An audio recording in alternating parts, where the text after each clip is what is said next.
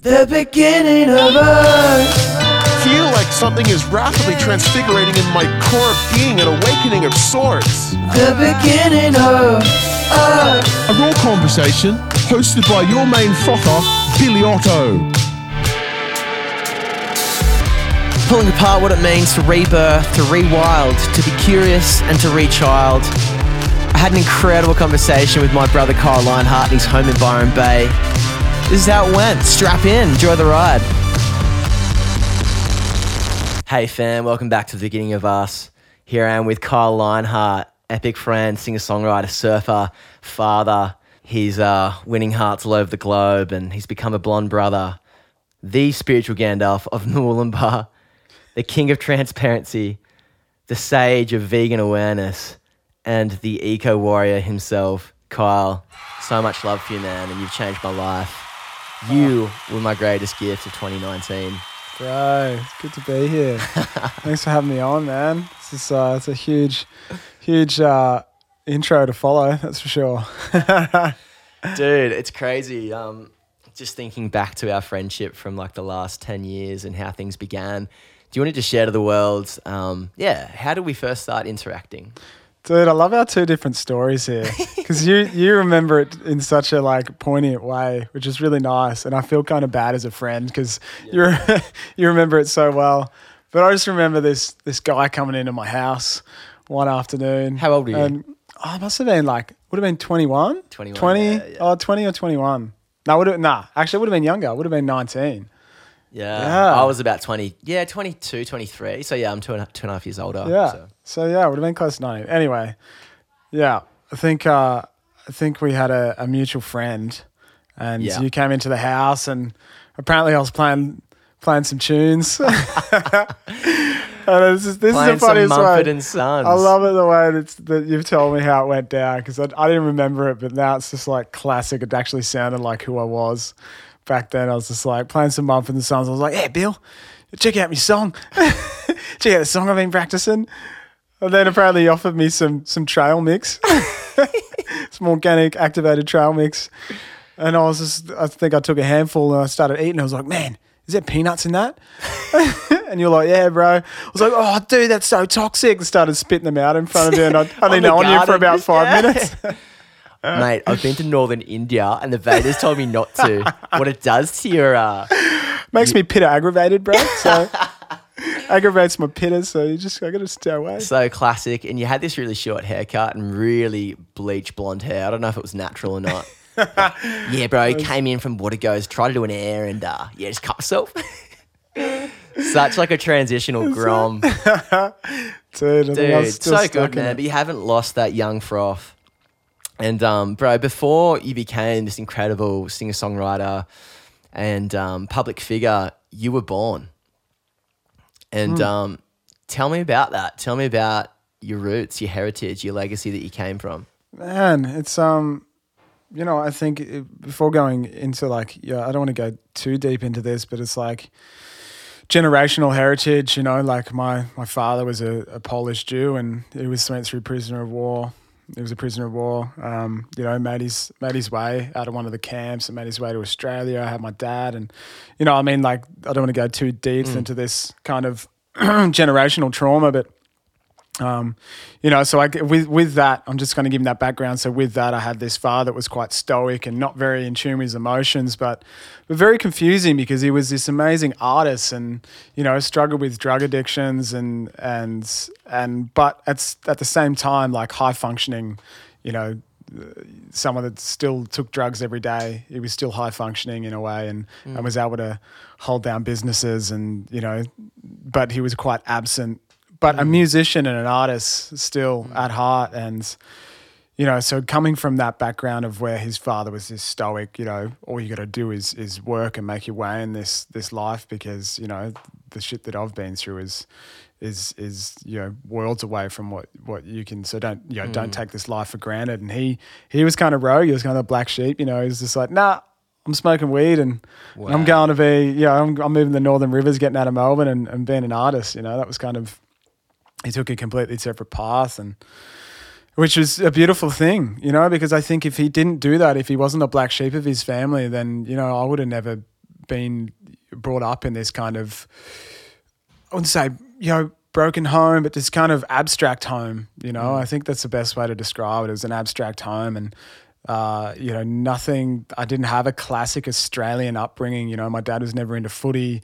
I was never introduced to sports really. He was like really not really. Yeah, I remember trying to get into soccer, and he was just like so off trying to take me to soccer. And wow. So it was always up to mum. I mean, he was pretty absent as a father, trying to work through his stuff, and he was relying on drugs to kind of get him through. But at the same time, I'm still so thankful for him, and what he gave me is music. That was a gift that he was able to pass on to me. And it seems from our conversations, from what you've told me, there has been a bridging and a reconnect in your relationship with your dad, and a deep core healing. Which when I heard about that, man, like it nearly brought me to tears. Like I see it in my own journey, and I desire that more in my journey too. Oh man, I think so many men can relate to this journey with trying to reconnect with your father. Yeah, like I didn't, it wasn't abusive, and I mean, really, everything's relative. Like it's relative to our own situations, and again, my father was pretty absent, but yeah, there's been this journey to reconnect, and that was the journey through me becoming a father as well, and wanting him to be a part of my my son's upbringing, and I really wanted to have a connection with him because after you get past your sort of teenage angst, all that anger and testosterone, like fuck the world, you rebel. There's this other light that comes in, especially me becoming a father quite young. I was just like, all right, I want to bridge this gap, And so that was huge for me. It wasn't only healing for him, I think, in a big way, but it was healing for me. I was being able to reconnect with him, and I think that he's seen how much he actually gave me through music, even though he never gave me lessons. And every time I asked him to teach me something, he'd just be like, "Oh, fuck off, Kyle! I'm trying to do something," For sure. But he was there, the presence 100%. Was there, and every now and then, he'd get super high, and he'd invite us kids into the room, and we'd all play some music, and there's those little memories that I attach myself through. I remember you told me, Kyle, that there was a time when you told your dad that you loved him. Yeah. And it was a bit of an initial, path, and like sowing a seed, and it was a bit awkward. But tell me about that moment, that feeling. Yeah, dude. So that was huge, and I so to my recollection, me and my father never exchanged those words ever. And again, when I had kids, that blew my mind, because I couldn't imagine not expressing myself verbally, let alone physically, to my kids, and so I was like, there's a huge disconnect there, and it's not his fault, because I'd never given him the capacity to say the things that he needed, and that kind of broke my heart, and it's not because I was putting it on me, but just because the man had been never been given the capacity, the emotional capacity to express himself, and again, coming from his very stoic and emotionally unavailable father, he just was doing the best that he could with the knowledge that he had. It's crazy, man, because I think like your dad compared to my dad, a pastor's kid, grew up as a missionary all over Australia and New Zealand, wanted to study medicine, became an architect, and just kind of put his head down. Like my dad definitely has those sterile foundations in a way of like being a bit disconnected from, as a baby boomer, a systems guy, worked for the government until he retired, has a really good super, kind of standard in a way. But your dad sounds a bit more like a woke dad, like a woke baby boomer in a way. Like he leaves the fucking system and he moves to Byron, Mullum in like the heat of like the hippie movement. Yeah. But it would almost, you'd almost assume that he would have that connect and like, and well, that was the those confusion. Intentions. Yeah, that was the confusion with it, he wasn't that classic drinking beer on the couch, watching the footy type, the kind of cliche stereotype dad that we hear of, especially from our era. So yeah, there was that confusion with it, but again, like it's just like when you don't know how to connect with yourself and connect with your emotions, then you can't allow anyone in. So yeah, there was just that. I just took it upon myself to be like, well, I think we bring these souls as in children into our lives, and they're here to teach us something. And I was just like, I'm here to teach my dad something. I wasn't given all this like information and this work that I've been like given to kind of go through and wanted to go through, this kind of endeavor into into self and endeavor into inner work. And I was gifted that through meeting my partner Annabelle, and her upbringing was very spiritual and a lot of inner work and stuff. I was just like, man, this is like the universe writes these things, and it's just like we're given them. So that was kind of that journey. I was like, well, this is part of my teaching for my dad. Is just like, I'm going to be a man that shows him that it's okay to like be emotionally available and be able to speak with our heart on our sleeve, And so I just took it upon myself and just called him, and I just like went through 10 minutes of this awkward conversation about the weather and him fixing the fence and what kind of wire he used and and then every other detail of anything, just skipping around, this. and then I just said I love you, and it took him by surprise for sure. It kind of took him back, and then and then he turned around and said, I love you too. And that was the beginning, the beginning. And now, it's, like 7 years on, we have such a great relationship. We cuddle, we tell each other we love each other every day. He actually comes to me and really like pours out. We've had some family troubles with my sister and stuff, and I think if people have heard my music, they can hear there's certain songs like Sweet Girl that tell that story, and he comes to me for an emotional outlet and for conversation that he's never been able to have in his life. A place of non-judgment. And he would know that you see him. With all the blessings and all the curses, but you still embrace him, and even with that crazy generational gap and that hurt, there's healing in that, bro. And I think, I remember coming to you even like 3 months ago at Woodford, just feeling this weight on myself of just like, bro, I feel like I still had this anger towards my dad and this disconnect, and had a really weird Christmas experience. I just want to call it and just press delete and just fuck him, just find a new dad somewhere else in the Byronshire, just levitate away. But you kind of called me out and were like, bro, like, no, there's still hope. This is my journey, and you just got to be love to your dad. Yeah, and man. It was good, man, to hear those hard lessons from a good mate, and just like, and we're here for them for a reason. They had us, and like, your path, dude, it's insane. It's just like the deconstruct, the moving away from them being a minister, and like so much of this conditioning. And your father looked upon you as just like, unaccepting of what you were choosing, this new path. But you're doing that. It's just like you could have just stayed down the line, in the middle of the road and done everything your father wanted you to do, become an architect like him, But it's just like, and he would at times hope that he had a son like that, to be real. But dude, we're here to teach. Like, kids come into our lives. You've come into your father's life to teach him, and it takes work. I skip past so much of the work. It's just like, I said I love you and he said it back. But dude, there's years of work that's gone into that, and tears and so many you're shivering. It's so uncomfortable, like it feel like you want to like throw up. You feel so uncomfortable, the things that you're saying to your father, it's just like, there's that. And there's, you can't skip those steps. And before we move on from that to another chapter of your life, like I want to kind of just sit there for a second, because I think we don't fully sometimes take this abandonment, these pains seriously. And I think the Aussie way to deal with this is like, I'm just going to go wash my car or go watch the Broncos play, or just make your life busy, find fishing. And there's all these things that are great. There's nothing wrong, no judgment for all these things, but still the power and the vulnerability it takes to go to the core and like, why am I reacting like this? And you would see it in your own partnership with Annie, that things come up and it's like, where did this come from? Why did I speak in that way? And I've seen in my own relationship with Chrissy, there's just these irritabilities and the reactivities that come out, and it's like, oh, it's connected to when I was younger, I think. And the more that I seek professional help, the more that I see that stuff from that happened 15, 20, 25 years ago still impacts me today from my relationship with my family. 15 years into a relationship with my partner, it's just like I'm still dealing with shit from when I was 7, 8 years old, like childhood stuff still coming up. It's just like the work is endless, but the payoff is immense.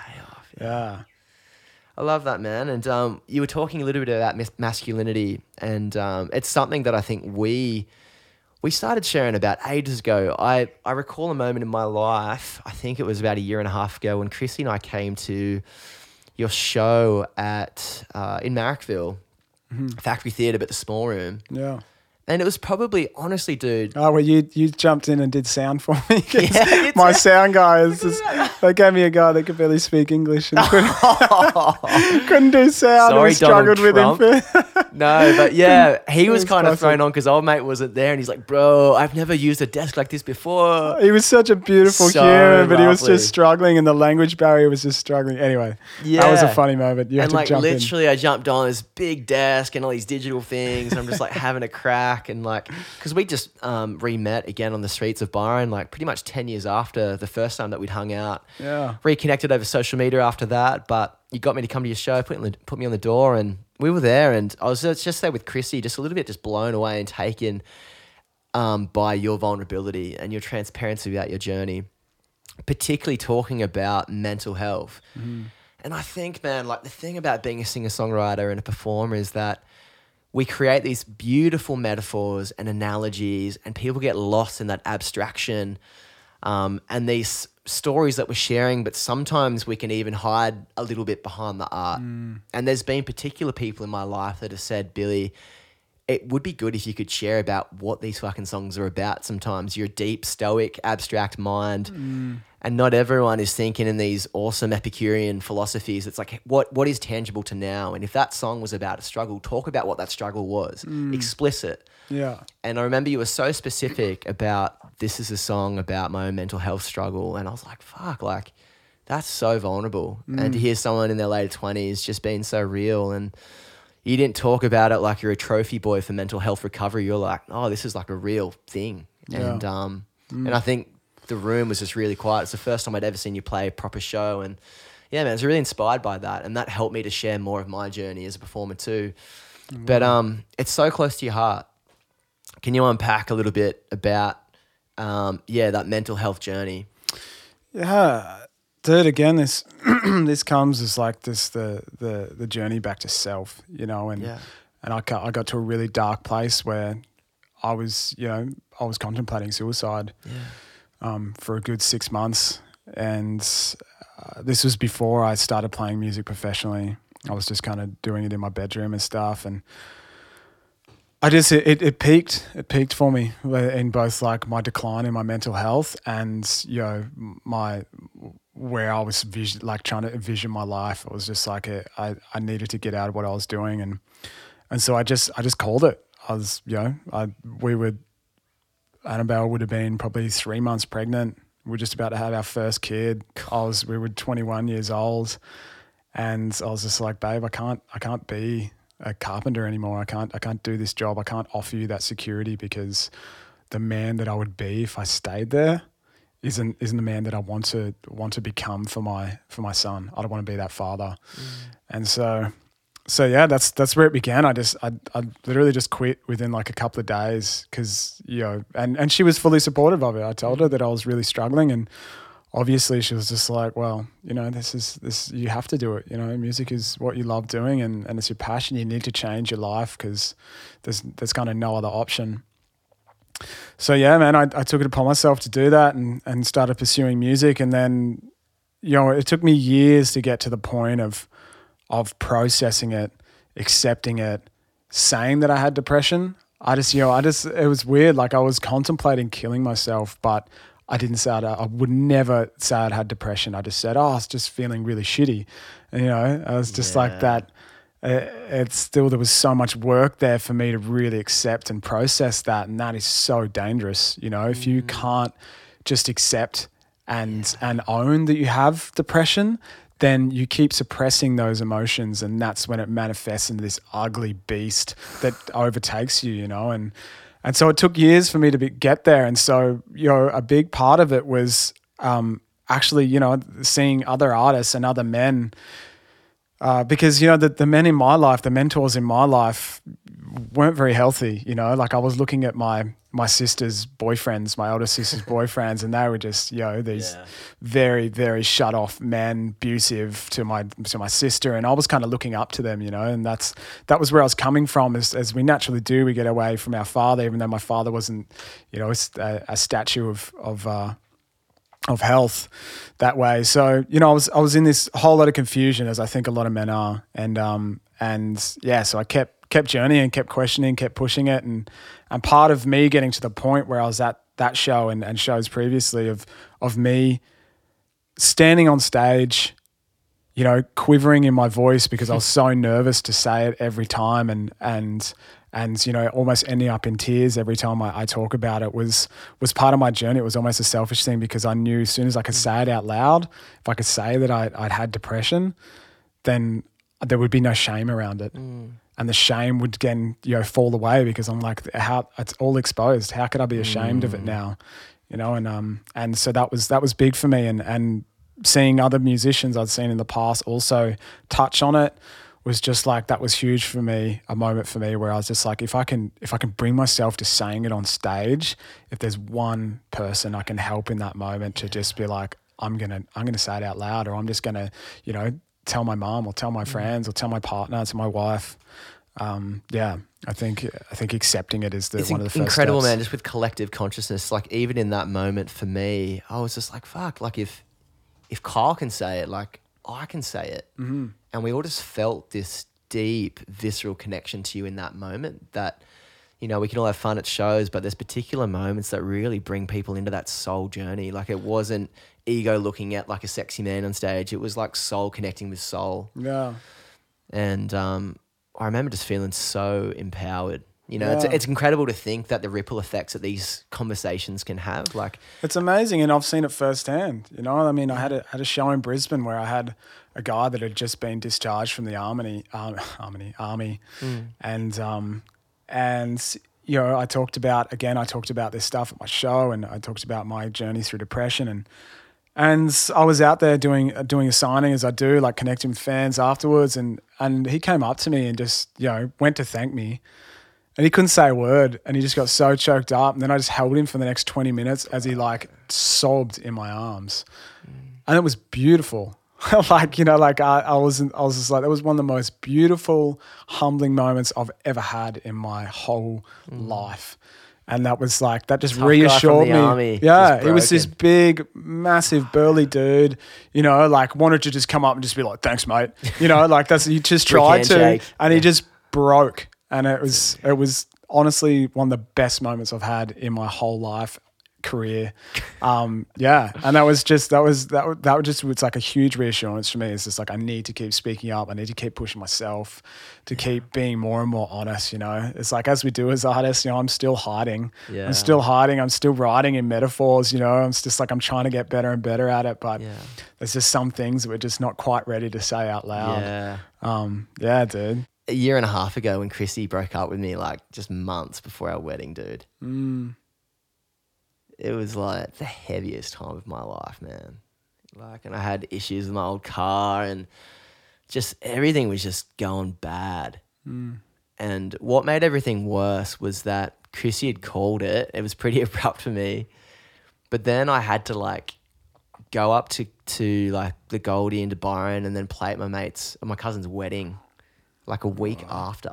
Yeah. And I felt like I still wanted to do it, but just happened to like just the vulnerability that it was just to be with my family over there, and just it was just so weird. And everyone's asking about Chrissy and like, dude, what kind of ring did you buy? Like, what are you guys doing for this? And it was just like, it was such a weird and painful and brutal couple of weeks. But it was so bizarre from the things that you'd shared to me or just shared to the crowd. Like, I actually felt this impulse to call you.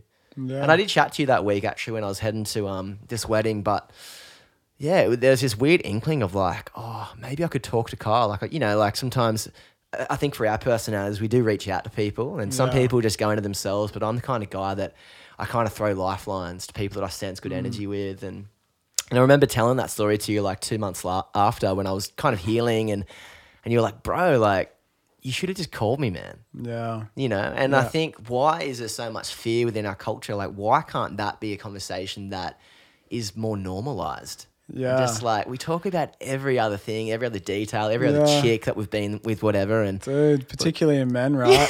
It's it's you know, I think this is bred through our culture, through you know, Western cultures, you know, and Australia.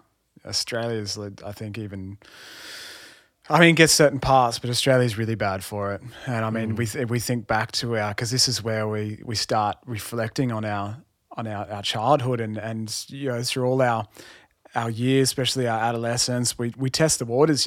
We go to say something to a mate.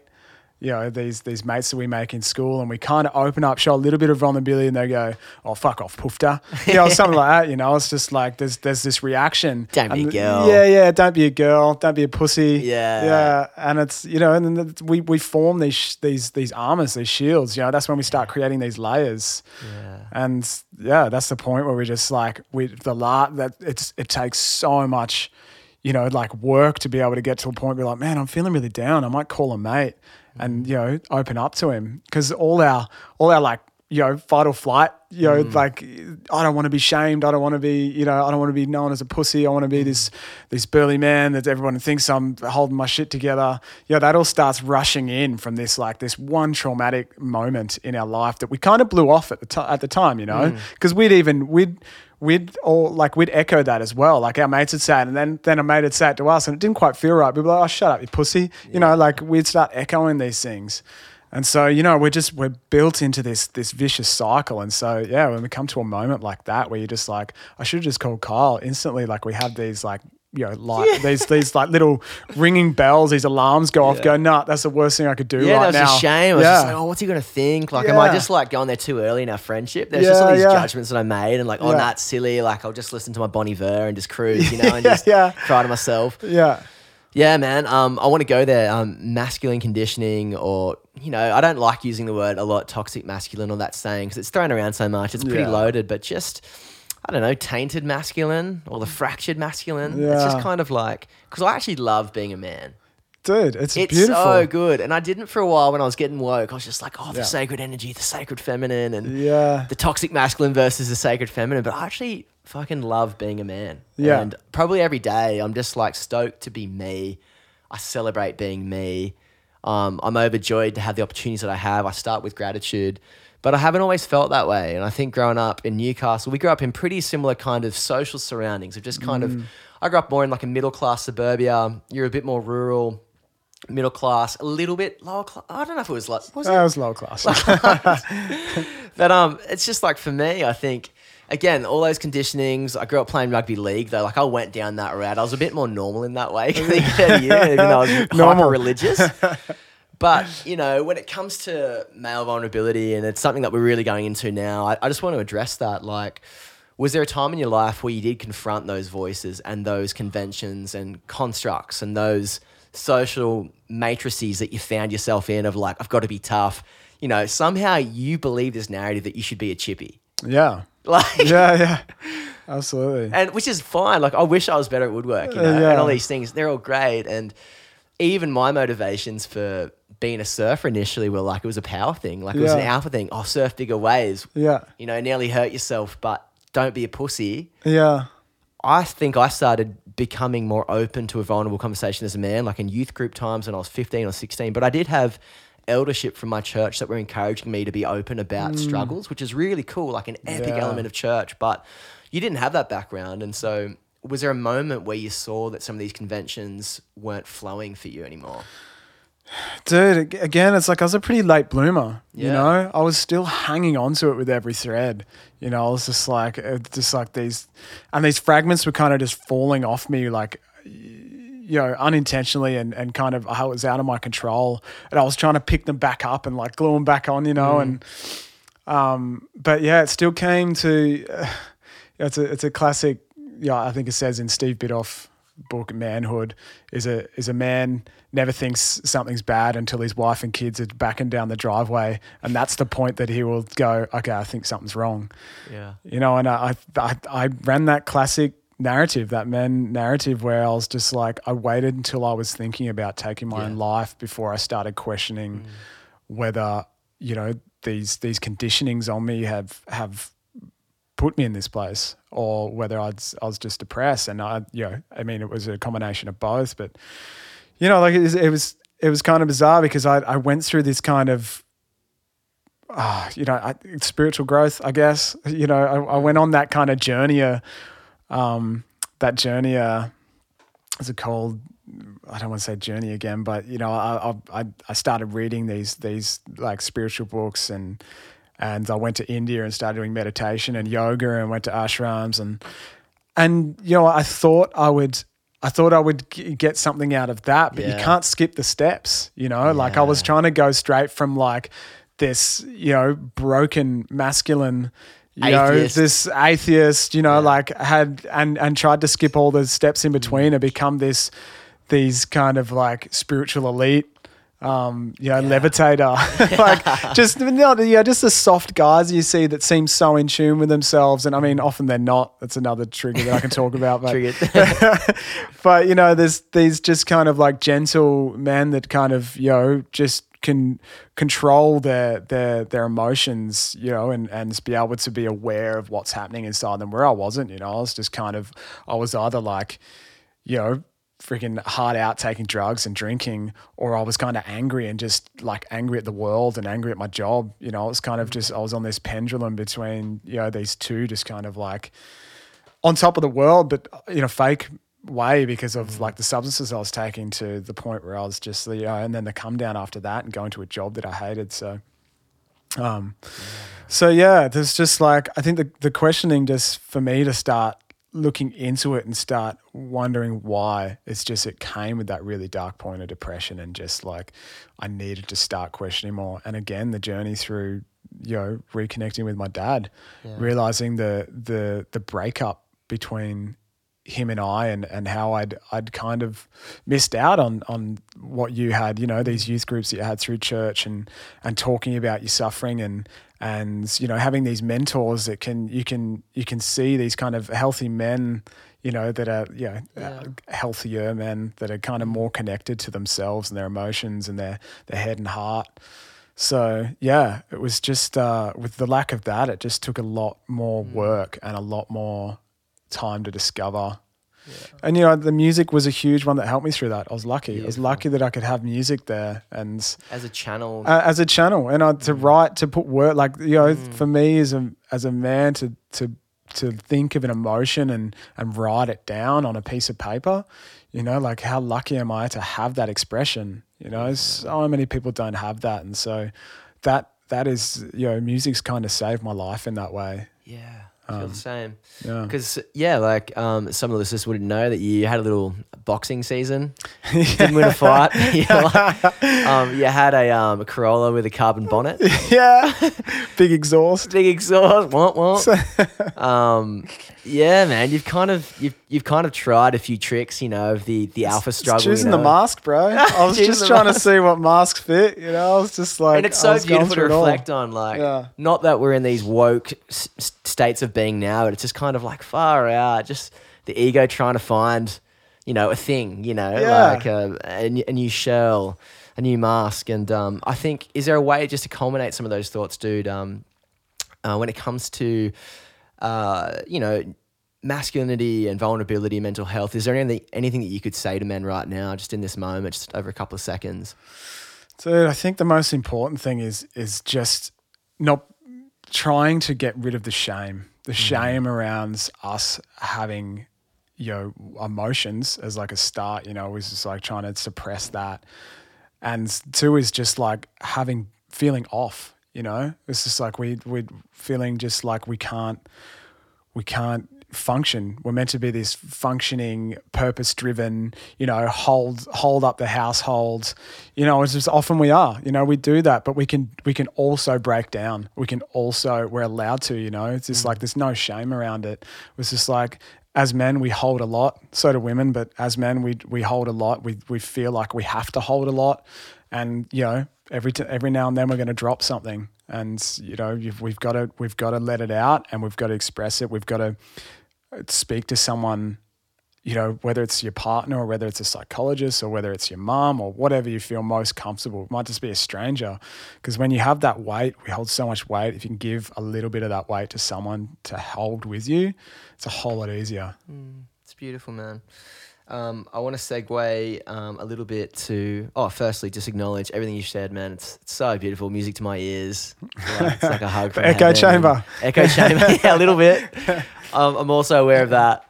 But yeah, man, like it makes me feel in a cool way, just a bit less weird. And like, you know, like you definitely inspire me as a mate and as a brother to kind of just, you know, to stay with the work and that we're not like radicals just for enjoying to talk about it. Like, because like I literally, friends that are listening, I get off a plane, Kyle picks me up, we go on a writing session, we just talk about relationship stuff or like a struggle or like a frustration with the industry. Yeah. It's kind of like, it's real. Like we talk about the surf and stuff, but like I've really appreciated that we kind of go there as brothers, you know, we go to war with, you know, dissonance in our lives, but especially with something like porn. Yeah.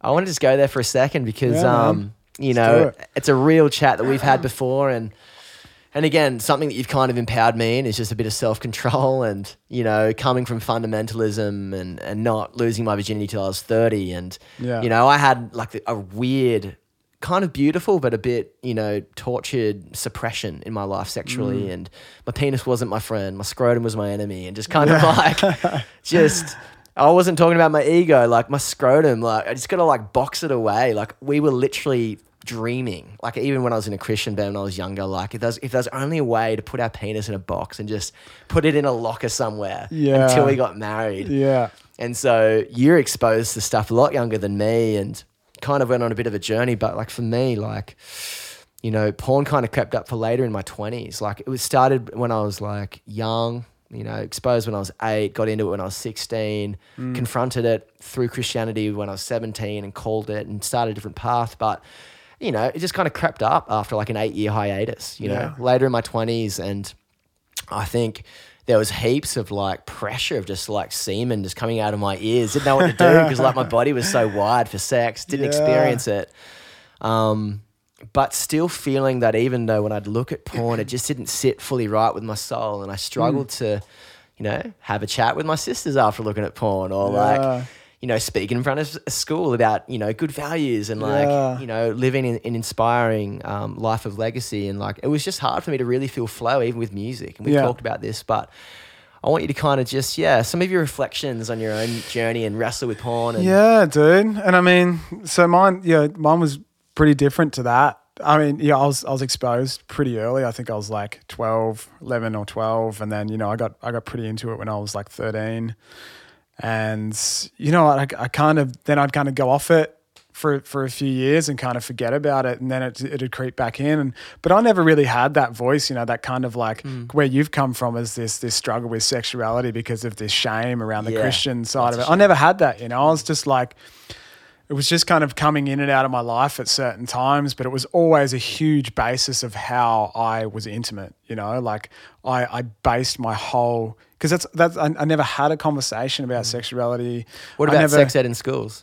Sex ed in schools, you know, like you put a condom on a banana. That's as far as it goes, you know, like it's so taboo. Even the PE teacher, like they're not fit out for that. They're just like, this is a banana, you put a condom on it, don't have sex. It's just like, that's it, you know, so they're just going to like skip over it. Let's go outside and kick the ball. So yeah, dude, like sex ed was just, you know, fuck. So and there was no spiritual aspect to it too. There was nothing about a connection of souls. Yeah, and there was no. And it wasn't really honoring of women. I didn't feel like there was just like exactly.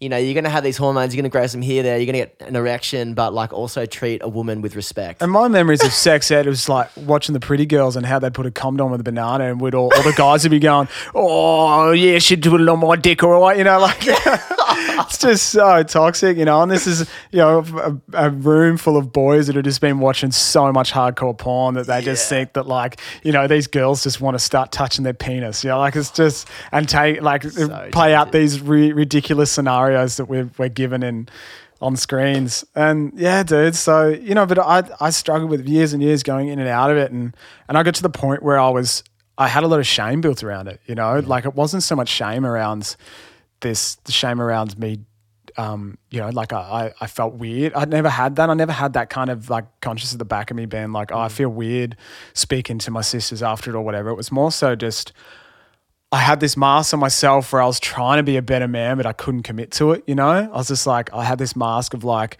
I'm putting this to the world and everything else is secretive. And so porn was one of those. And, you know, so I spent years kind of like, Annabelle asking me about it and I'd just like, I would just lie. I'd just say, no, babe, I don't watch it.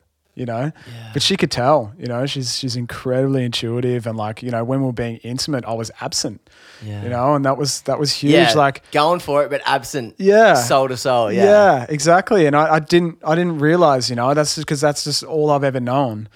And, then she ended up finding out and called me out about it. And then I just had so much shame, it was such a hard thing to let go of. And then once I did, and I was just like, all right, this is unhealthy, and this is still part of my journey through this masculinity and who I was as a man, and depression. And so I let it go, and I started seeing things differently. I started noticing my intimacy. I started viewing women differently, because this was a big part of it. Was just like it was like the cognitive dissonance, Totally. It's like I wanted one thing, but my morals were one thing, and then my actions were something else. Classic cognitive dissonance. And it's like, so once I was aligning that and being that conduit for just like new energy, like the new to come through, and something a little more pure. I mean, pure, I don't want to use that word, but something just less tainted, where it's just like, no matter how much you can justify it. And it's kind of funny, us having conversations. Justifying porn. Justifying porn. It's like, I think, it's funny, our conversations we've had with some of our mates around this, and the way that they justify it, and it's just, I was there, I did that. I justified it in my head. And, this is like, for some people it can, sure, it has its purpose. I agree to some point it might have its purpose once. I don't think at a young age. I don't think it has a purpose as a young age. It just doesn't. It creates a really unhealthy view for young boys and what women should do and how they should perform. Expectation. So for me, it was just like, once I had to do years and years of it. I was pretty much watching it non-stop since I was like 12 years old. And so I had to shed so much of that and work out how to be intimate again. Because all I was doing, I was coming in and I was kind of just looking for that end goal, but not connecting. And that's what porn is. It's like the end goal. It's just like they basically treat the woman like a piece of meat to get what they need. Yeah, and then she's got to have certain dimensions, certain size boobs, certain size butt, like certain color skin. And then you're just consuming this body. Yeah. And so no matter how you look, no matter how you justify it, it's affecting you on a psychological level. For sure. And so, there's so much research on that to back up everything you're saying and what it can do to a relationship, man. So I want to go back to Annie called you out, bro. And to a lot of, male partners out there, like, it's a heavy moment. I've experienced it, in the last year, I just like... It's so humbling, and I think, there is weird shame. Like, part of you doesn't want to approach your partner about it because you don't want her to be broken. Yeah. And I think that was the biggest thing. We kind of feel like we want to protect them, but then we're lying, and it's kind of like, what are you really doing here? Yeah. So, but I think when you do acknowledge and when you beautifully do profess, like what's been going on, it is way more honoring. Of your partner, and although it's still hurtful, it doesn't hurt as much. There's less suffering because there's honesty. Yeah. There's connection. There's vulnerability. Yeah. And I think a girl is way more keen to go on that journey with you, like trying to, porn rehab to get past it, and to, some of the core problems, you know, and like, I think, part of my porn struggle went back to, some of my ancestry being involved in it, in that world, and just... not being taught, not having a ceremony to kind of really teach me about it from a young age and how it was destructive and how it was taking me away from my own soul flow. Yeah. But the blessings now of like confronting it within myself and really just coming back to my innocence again and how it changes my relationships with women so much, changes my relationship with Chrissy. That's what I want to break down is just like for other men that are listening that, I'm also like you as I get triggered about, soul and energy and all these words we throw around and purity holding space. Yeah, holding space, triggers, like to make things, because I'm the same on this. I don't usually like these words of how I try to make sense of it, but I'm still, when I see other people or hear other people say it, I'm just like, ugh. So for me, like just to kind of break it down and just make it more very like a vision is, for me, it was just like, I could see my partner for who she was. Like that was just like, that was it. That was the first time in the 6 years we'd been together that first time I seen for who she was after like 6 months of not watching porn. and it was such a bizarre feeling. The sex was so much better. Like I honestly can say that it's just like the intimacy and the sex was so much better, and it just got better and better because once you can kind of see them and be more vulnerable rather than these secrets I was holding, and this kind of like absence over me, this kind of wash of imagery that I've had in my head. It was this whole new level of being able to just like melt into the moment, yeah. And then the goal of your sexual experience not being an orgasm, Yeah. being present with connection. And the orgasm's so much better when it does come. But dude, and to add to Beautiful. that is just like, to add to all of this is watching that, I've struggled with this as well, is the Instagram game. You can end up down the clickbait of beautiful women as well. Yeah. Even if I've it's not been there. porn. Yeah, Even it's if not porn. it's not just looking at a girl in a bikini, it's like It's still arousal, It's still like this still imagery. dopamine. And it's still like these brushed women and these we're still gaining these expectations in us. And, I think that's something we have to watch as men too, is with these devices we have in our hands. We just have this availability because it's, again, it's another justification. It's not porn. Yeah. That you can't, it's not like hardcore porn, but, you can get to pages where they're still naked and they're just like, it's still Just such an little emojis arousal. over the bits and pieces. Yeah. There's still a huge amount of arousal there, and Yeah. it's, I think it's just something to watch and be something that you're aware of because it's Yeah. something that I've needed to look into because Just on that as well. Oh, sorry, finish what you're saying. Oh, no, looking, go. looking into because something you need to look into because something needs to look in because it's basically like another justification. Yeah, that's where I was getting to. Is just And I think even the neural pathways, because I remember when I was single last year and we were on the road for the first time, you're like, dude, I'm not looking at porn and I'm not even like chasing up girls that are following me on Instagram from shows. Like I don't, you might have, 50 new people, 15, 100 new people that are like coming on the Kyle journey. But, it's a thing when I think you're a musician to kind of like, oh, all these follows, pretty profile. Yeah. And just to kind of even just get that chemical release. oh, dude, well that's it. Like that's It's been just part like, of the I feel struggle. admired and Yeah. and there is suddenly this weird fabricated intimacy that you kind of have with this image Yeah. of what this person could be like, and Yeah. then you go down these neural pathways of like, oh, but if I was a bit more loose, I could have this. For me, it opens up a Pandora if I really go, and I've just had to kind of even be a little bit legalistic within myself and just go like, I don't need to do that. It doesn't need my energy. Yeah. How And you can have to watch it, man. Like Yeah, that's it. It's just yeah. like the temptation is huge there. Yeah. Especially in those moments when it's just like, these pretty girls following you, just like, wow, like they even start a conversation. And it's just kind of like, oh, who am I talking to? And you click down it and it could be very innocent at the start. But once you start seeing more and more pictures, you're just like, wow, this is like, they're super attractive and, and then you could just leave it at that. That could be fine. Yeah. And that's totally cool. It's just like, oh, wow, they're super attractive. Yeah, cool. It's nice to meet you. Yeah. But it's just like not chasing it, Yeah. And because I think us as men, we're just like, dude, and I think when you are for 1 hour of someone's Saturday night, you are deified for that moment, and there could be like, I remember a time in Victoria for us last year, we played like a pretty big show out by the coast and it was an epic night, but for some reason there was heaps of attention and froth, obviously towards the Kyle train, but it was a weird, heaps of sexual energy in the room and like girls were really quite, intoxicated. yeah. And I remember stepping onto that dance floor.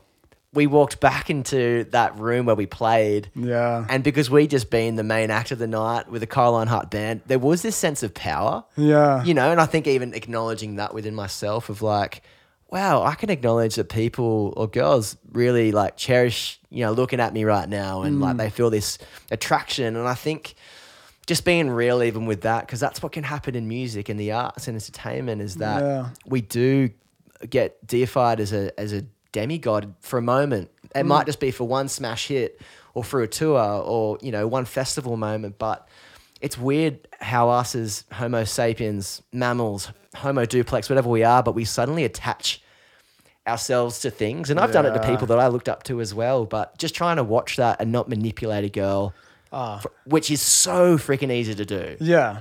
Absolutely. And you can let your mind even wander there, even if you don't act on it. Of like, oh, I could walk away with that person, Cindy and Sarah. And, Cinderella. Yeah.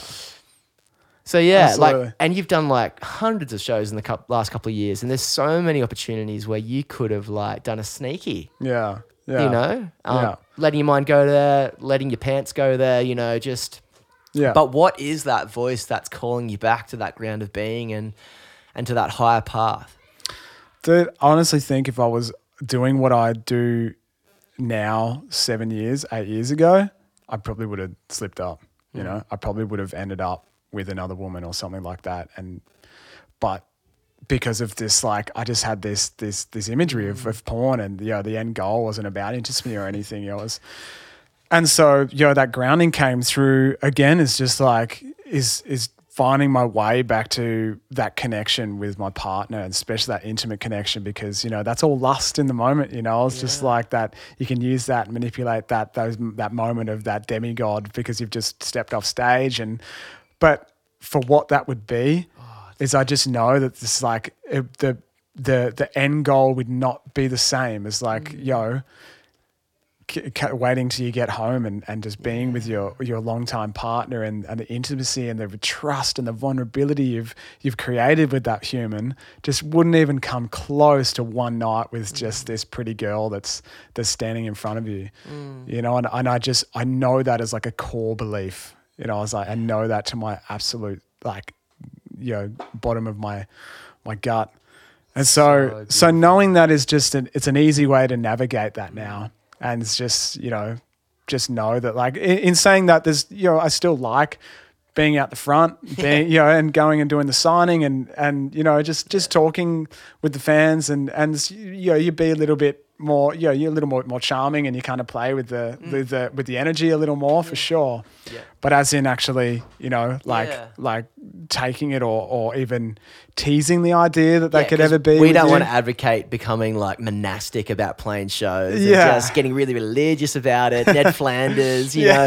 Get off stage, back to the green room, read your Bible. Like, it's very much like we love having a good time. Yeah, and we meet so many people on the road. And I like that. I like that energy, and I like that transferal, and so it's not you got to enjoy every element of it. But there's a point where and I mean, maybe there's not. If you're single and you want to do that, maybe you do. Maybe you need to go through that to discover, to get to the next point. We don't want to become like perfectionists, like Puritans here that are calling out this higher highway. We're just saying our journey. This is where we've ended up. Sure. These are the things that we feel, but maybe it's not going to be the same for everyone. I think when it comes to playing shows though, like I want to think that I'm approachable by everyone as well. And I'd want to feel like I can give time to the supermodel who comes to buy a shirt, and to, nerdy old mate Smitto, who, is also buying a CD, and just, like I try to like just still see, to still see music and performing as like a playground, and like you're meeting family. Like I try to lean into that, and that works for me. Yeah. And there's not one way. Yeah, absolutely. And I mean, I get the same payoff to being like this kind of flirtatious,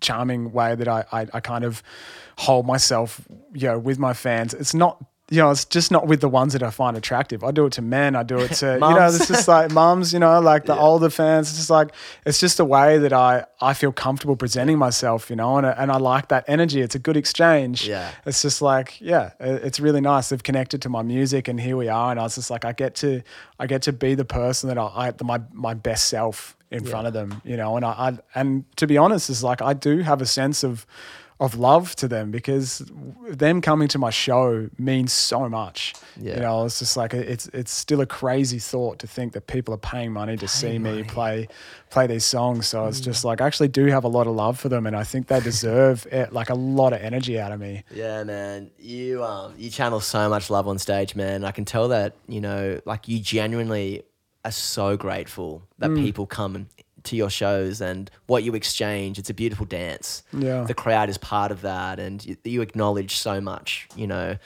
appreciation for that moment. But I will say that, there have been a few sneaky cougars that have like grabbed your butt or grabbed my butt, and we're in the same room.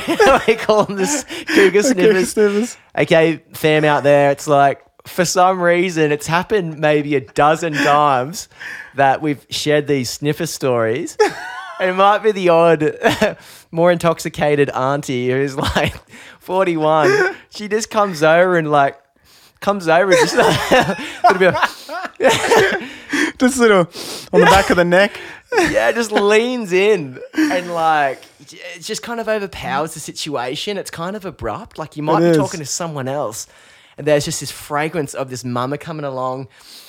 It's like skin on skin. She might hold your hip or something. Yeah, or definitely. Always hold the hip, and it's a little bit down towards the ass. It's So like you're a meant to be little on the bit hip. sensitive. Yeah, and it's just like, whoa. yeah. And the rub comes in. The If you rub. stay there for too long, the rub goes further down. And it's followed by compliments, or they might just go for another sniff. Yeah. But then at the same time, they might be buying a t-shirt. So it's like, but we always come back with these sniffer stories. But bro, tell me about quickly new music that's coming. Everyone's pumped. You just dropped a new single on Friday. Everyone's pumped for this new Sonic Kyle journey. Yeah, dude. It's like I feel this year's. I mean, it's a strange time with the whole COVID thing, and it allowed me to kind of do a little more musical like endeavoring. I think. Well said. And so I'm just kind of going through my catalog and writing these new songs with like me and you and our friend Paul Rusk. We wrote a great song together that isn't the classic Kyle LIONHART song, but we all agree that it really suits my vocals, and we wrote something really like powerful emotively, which is we love. It's incredible about this song because I think really the bones of it came in the first 2 hours. It was pretty quick, spontaneous, intuitive, and I think we all felt really safe in that vulnerable creative context. Yeah. And so I just think this is a really nice time this year, especially, is to like start releasing things a little bit different to what people are usually hear me release, because I was just like, if people have been asking me this, I have those Kyle LIONHART acoustic, folk sad bangers for days, like I got loads of them on my computer that I'll be releasing in between that I love as songs, but also want to kind of, pursue some different realms in the musical sonic realm. So it's a really exciting time for me, to just be going there and creating some music that excites me more than ever. And my fans, that song that I released on Friday, it's just like my supporters really loving it. And they like it, that it's a little bit different because I've given them the whole album just in November last year. Like it hasn't been long since I've released music, so I just gave them a whole album of like Kyle LIONHART acoustic, guitar songs, and so I feel like they're pretty nourished at the moment. So I'm re-releasing some things a little bit different, not crazy different, a little bit different. I think it's I think it's really nice for them to just be seeing me expand a little. Yeah, I love that, man. I love that as a creator, as an artist, that you're really open to kind of pushing the boundaries a little bit, and nourishing the family and fans that you have, but really being open to those new sonics. And do you want to just open up a little bit just on how that creative process usually happens within you as an artist? How do ideas come to you, and how do you develop those ideas? Yeah, I think for me, it's like everything is written on reflection. I'm not one of those artists that write within the shitstorm. Like that's never been. I'm the same. Never been my thing. I just can't. I actually become very stagnant in the shitstorm. I can't actually channel anything or put anything down. It's just like I just feel too much of a storm inside me. I feel too off axis. So.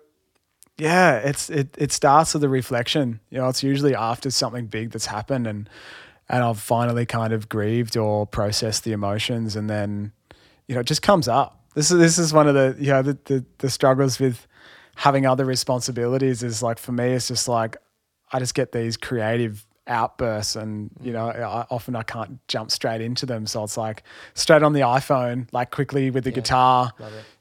Just or in the notes, I just write down like a lyrical thing just comes to me.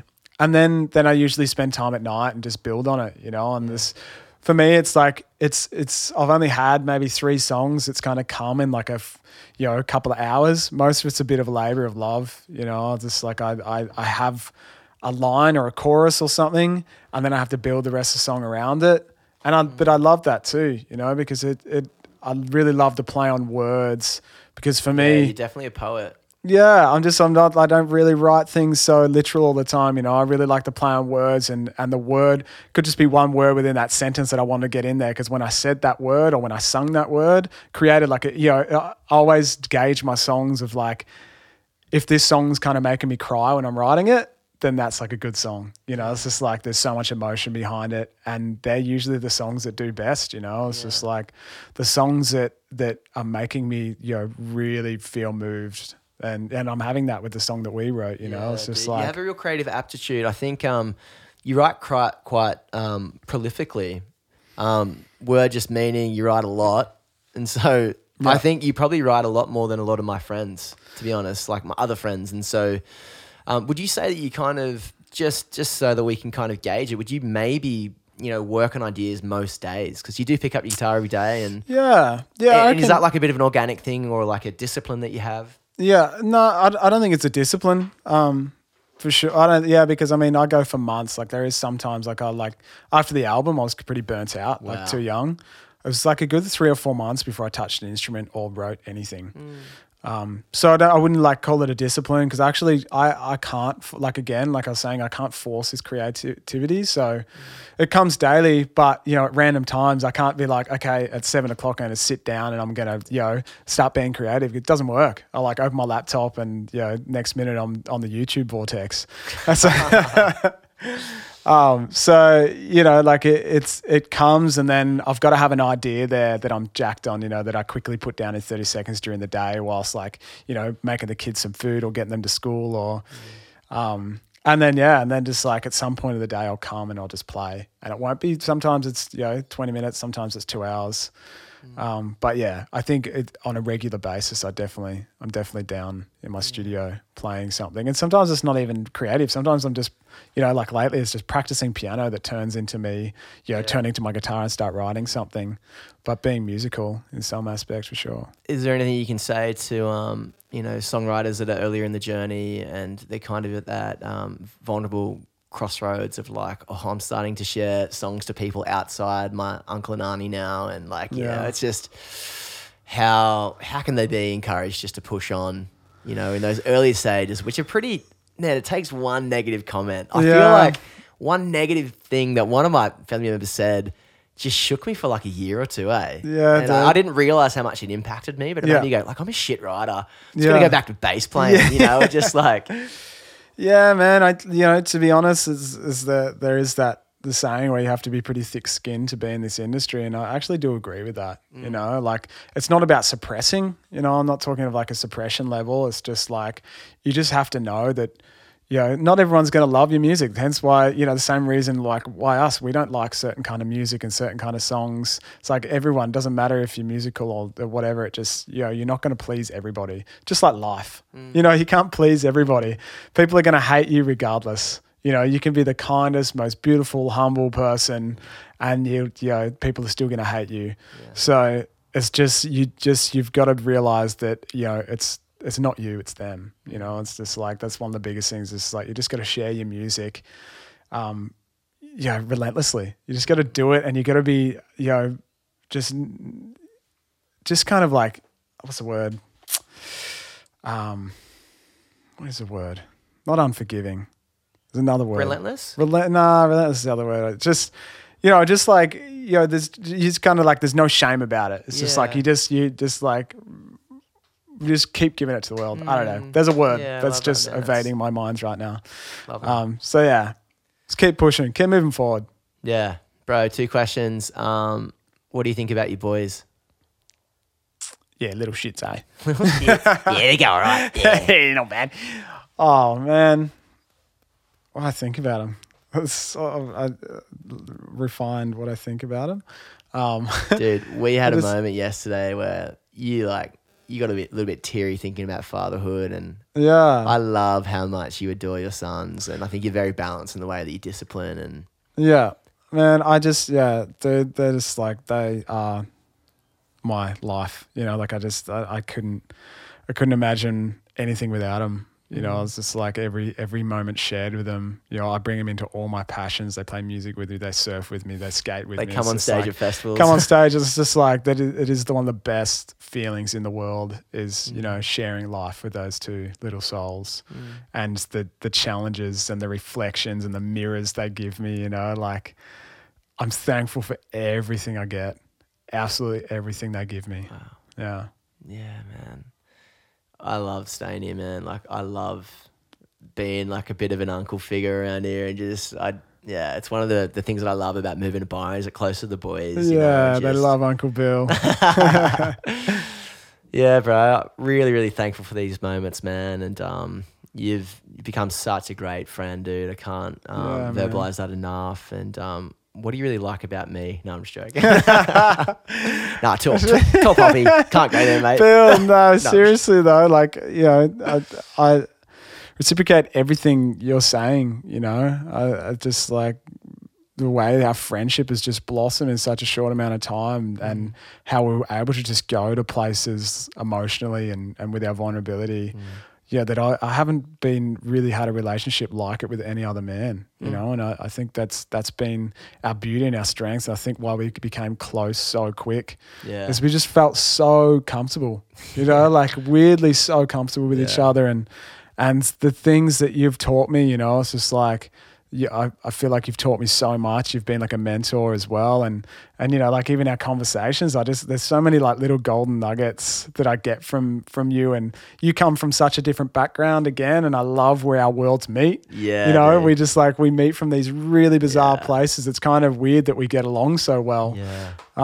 And I think that's where the beauty is. It's like we give each other these kind of like, you know, different perspectives that we just kind of fall into and really love. Yeah, man. There's a proverb that says it's iron that sharpens iron. And I just fully feel like, I always say to Chrissy, I'm like, dude, babe, hung out with Kyle. I just really feel, you know, I feel heard, inspired, like a companion, you know, and just kind of like fucking frothy as well. And just kind of like, it's good, man. You give a lot of energy to me and to a lot of others. And but yeah, bro, really thankful for your time, and really excited about this year of being neighbours. Yeah, bro, so good, dude. Annabelle asked me last night after you left. She was just like, "How you feeling? How excited are you on the scale of 1 to 10 about having your bestie close by?" And I was just like, I was like a giggly schoolgirl. I was like, "Oh, it's so fun!" And like 2 days, like 2 surfs together, just kind of like been eating all your food already.